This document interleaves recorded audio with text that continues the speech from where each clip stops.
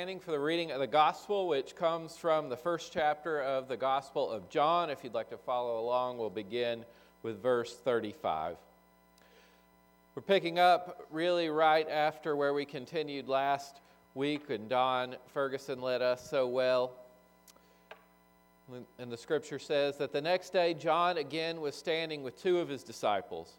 As he watched Jesus walk by, he exclaimed, "Look, here is the Lamb of God." The two disciples heard him say this, and they followed Jesus. When Jesus turned and saw them following, he said to them, "What are you looking for?" They said to him, "Rabbi," which means teacher, "where are you staying?" He said to them, "Come and see." They came and saw where he was staying, and they remained with him that day. It was about 4:00 in the afternoon. One of the two who heard John speak and followed him was Andrew, Simon Peter's brother. He first found his brother Simon and said to him, "We have found the Messiah." He brought Simon to Jesus, who looked at him and said, "You are Simon, son of John. You are to be called Cephas," translated Peter. The next day, Jesus decided to go to Galilee. He found Philip and said to him, "Follow me." Now Philip was from Bethsaida, the city of Andrew and Peter. Philip found Nathanael and said to him, "We have found him about whom Moses and the law and the prophets wrote, Jesus, son of Joseph from Nazareth." Nathanael said to him, "Can anything good come out of Nazareth?" Philip said to him, "Come and see." When Jesus saw Nathanael coming toward him, he said of him, Here is truly an Israelite in whom there is no deceit." Nathanael asked, "Where did you get to know me?" Jesus answered, "I saw you under the fig tree before Philip called you." Nathanael replied, "Rabbi, you are the Son of God. You are the King of Israel." Jesus answered, "Do you believe because I told you that I saw you under a fig tree? You will see greater things than these." And he said to him, "Very truly I tell you, you will see heaven opened and the angels of God ascending and descending upon the Son of Man." The word of God for us, the people of God. You may be seated. As I was making my rounds this morning, Don LaRocco asked me if I was going to try to preach today. If I would have been quicker and had more coffee, I would have said, "Come and see." But I'm one of these people, maybe you know people like me, that the people at Barnes & Noble love me because I'm one of the people who keeps them in business. I have sort of a stack of books in several places in my house. When we have company coming over, one of the things that Aaron and I have to do is to take all the stacks of books in the house and put them in one place, generally out of sight downstairs. And so one of the books I have been reading right now over the last couple days is a book. It's called Pilgrimage of a Soul, and it tells sort of the story of a woman coming to faith and coming to realize that some of the things that she thought Christianity was about, maybe that she had been taught that Christianity was about, was not what God had revealed to her.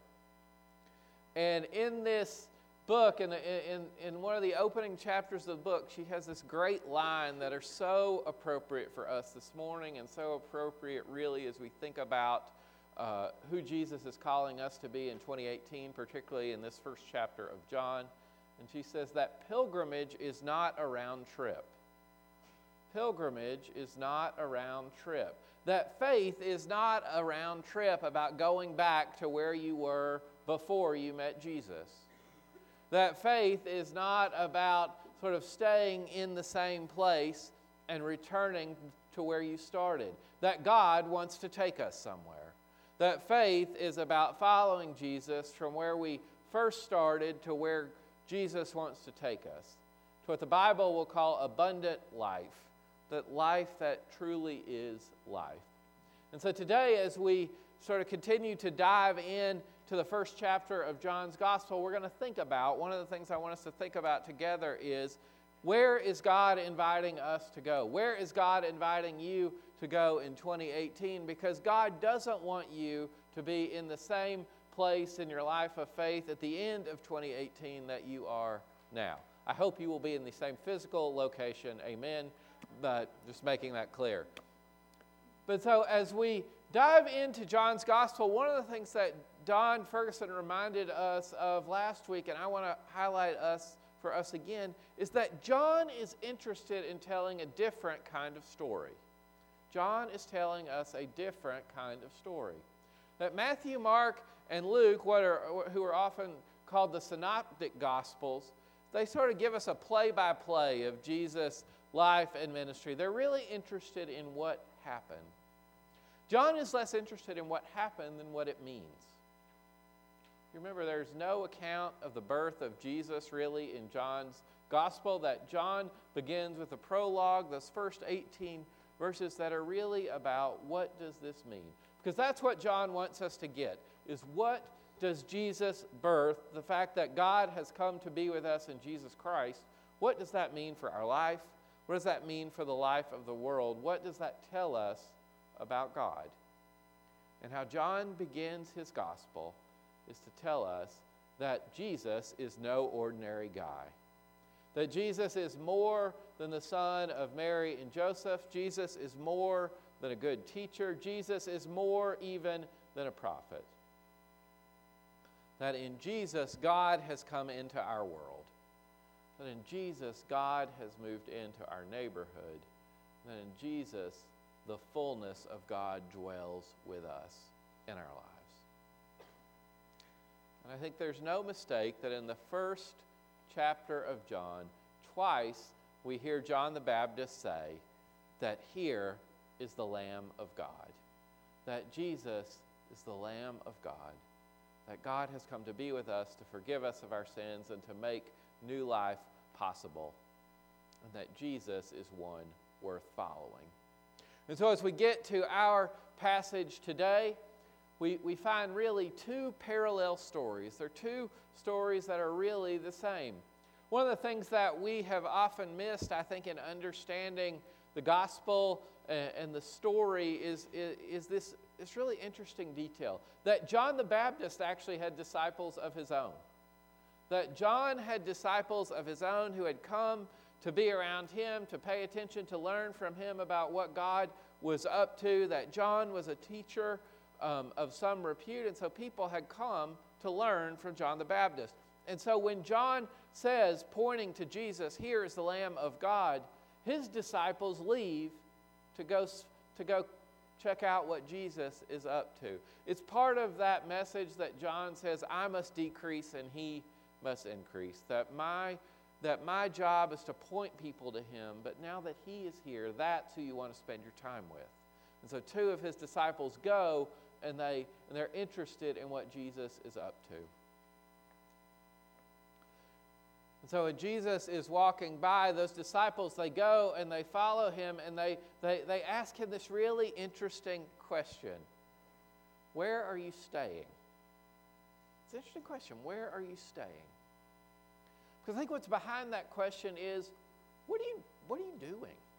Like, what are you doing here? Are you passing through? Are you going to be around? What's your life going to be about? What's my life going to be about if I follow you? Where are you staying? What is going to be the characteristic of my life if I'm with you?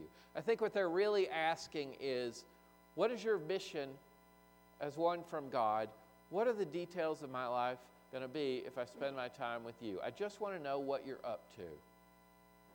And I love the response of Jesus. Come and see. Come and see.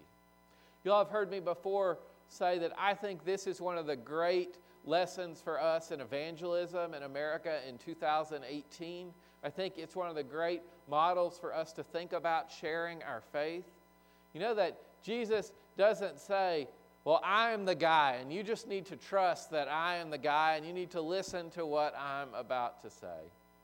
You know, Jesus doesn't spend any time sort of bad-mouthing other teachers and saying, you don't want to pay attention to them anymore. He doesn't say, well, they're just conservative, crazy people over here, and they're like liberal snowflakes over here. Like, you want to pay attention to me.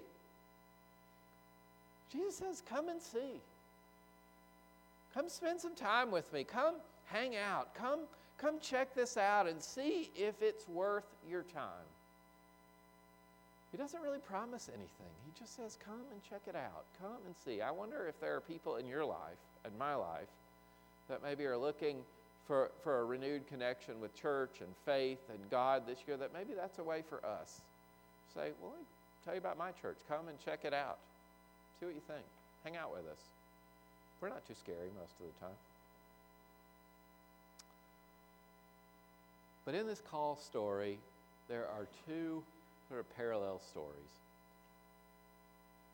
That Jesus draws people to himself.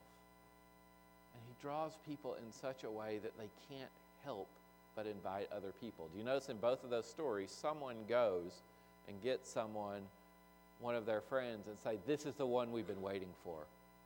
That this is the one that we've hoped for. This is the one that we've waited for. This is the one that we've longed for. All the ways we've looked, all the ways we've searched, all the ways that we've chased, and our life has become hectic and frazzled because we've been really waiting for this one thing and one person to give us life.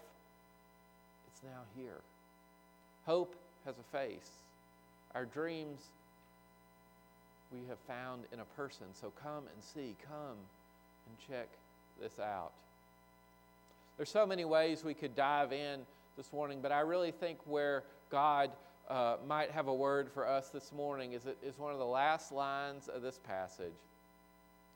I was sharing this with some other folks this week. One of the things I'm really interested out in this passage is that the person who is most skeptical learns the most about Jesus.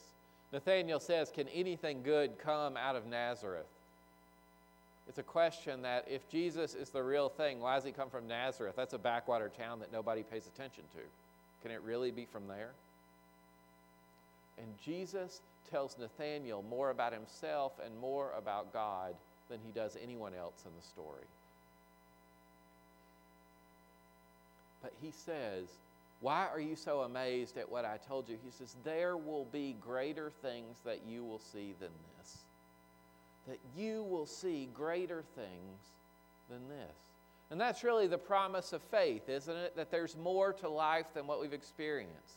And so many of us can look back on our lives and sort of pinpoint that moment where we came to faith, where we said yes to God, where we said, I want to be in relationship with Jesus. And we can talk about it. I think part of the ways that we're shaped and formed in faith, sort of growing up in what I would call the evangelical South, is we're very comfortable talking about that for folks at the moment of conversion, right? But you notice in this passage, Nathanael's already made a profession of faith. He's already told Jesus that you are the King of Israel. He's already said, I know that you are from God. Jesus says that if you will continue to follow me, you will experience greater things than this. If you'll continue to follow me, I will show you a way of life that you've never experienced before. If you'll continue to pay attention and listen to me and to learn from me and to be in my presence, that there will be life that you have never had access to that you will experience, that you are going to experience greater things than you have ever seen before. And I think that for so many of us, sometimes we almost sleepwalk through faith. That sometimes we come to a point in life that we're pretty settled, that we're pretty comfortable. Maybe church is a nice thing we do every once in a while, but we're not going to make it a priority to be here every week.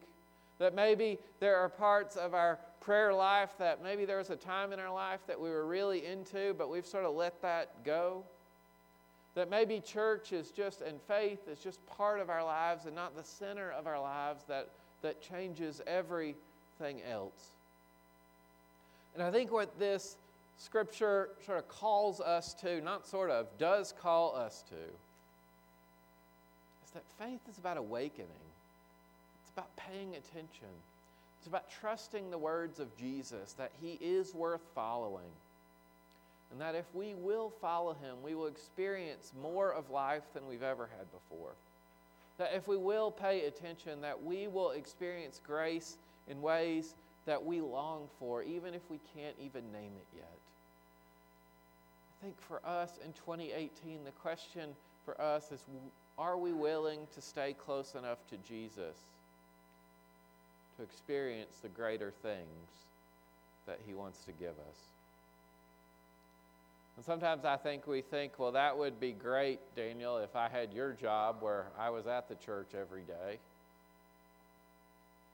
That would be great if I didn't have this going on in my life. This would be great if I didn't have all these challenges, if my kid wasn't sick all the time, or if life was easy. I want to tell you a story about someone who told me that I had to get rid of my excuses, because I'm pretty good at making them. I was a young pastor, not out of seminary that long, and I got a call at the church that there was a man, an elderly man. He had gotten a really bad diagnosis, and it was terminal, and the news wasn't good, and it wasn't going to get any better. We all know people in those situations. We all can remember, many of you have walked with your husband or your wife or your mom or your grandfather through these situations.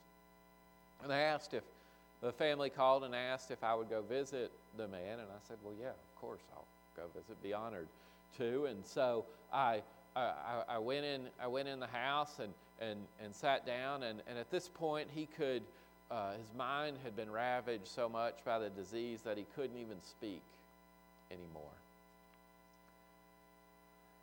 And so his granddaughter was there, and his daughter was there, and I asked how the church could help, how we could pray with them and support them, and the daughter said, well, I just want you to know this. She said, for all of his life, the first thing he did every morning was read the upper room. Many of you are grounded by that spiritual practice. He said, but he can't read it anymore.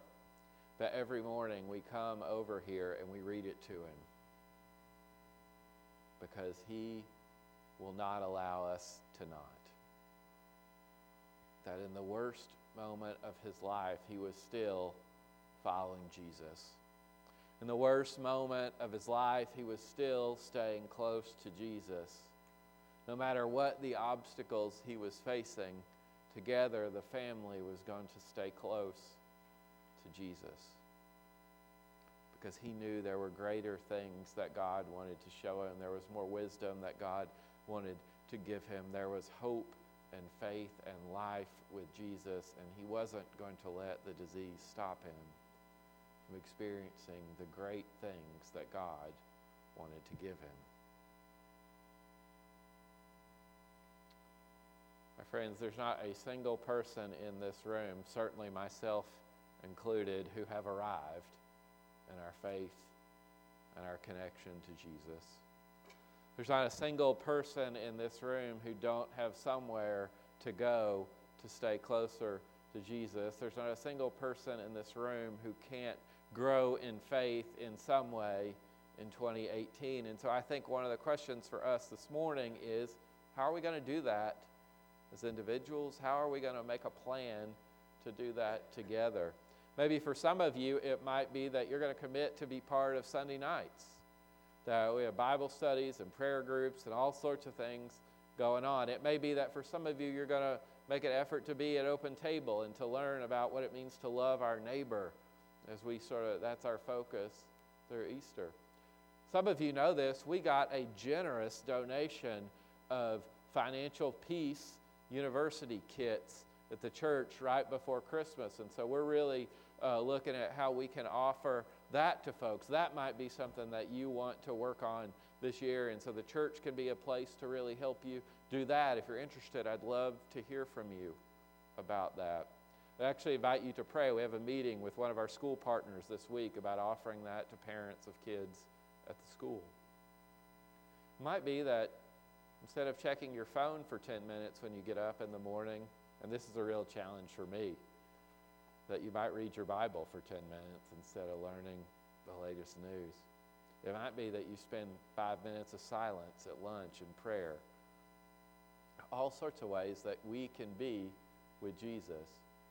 But God wants us to follow, to come and see, to experience the greater things than we've experienced to this point.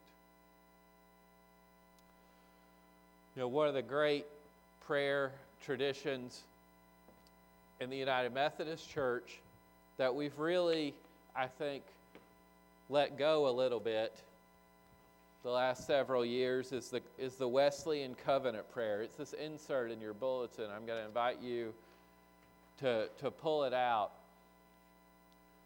The prayer often really began as part of what was called the Wesleyan Covenant service to sort of begin the year, committing to God in faith.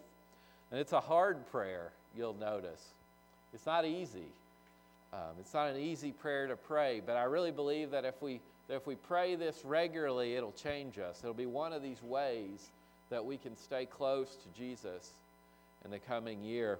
You'll see a description of it on the back, and then the prayer on the front side of your insert. One of the things I might invite us to do is once a week, maybe once a month, maybe every day, whatever feels helpful for you. You might pray this as a regular part of your practice of faith in 2018. You might keep it, on your refrigerator. You might keep it in your car.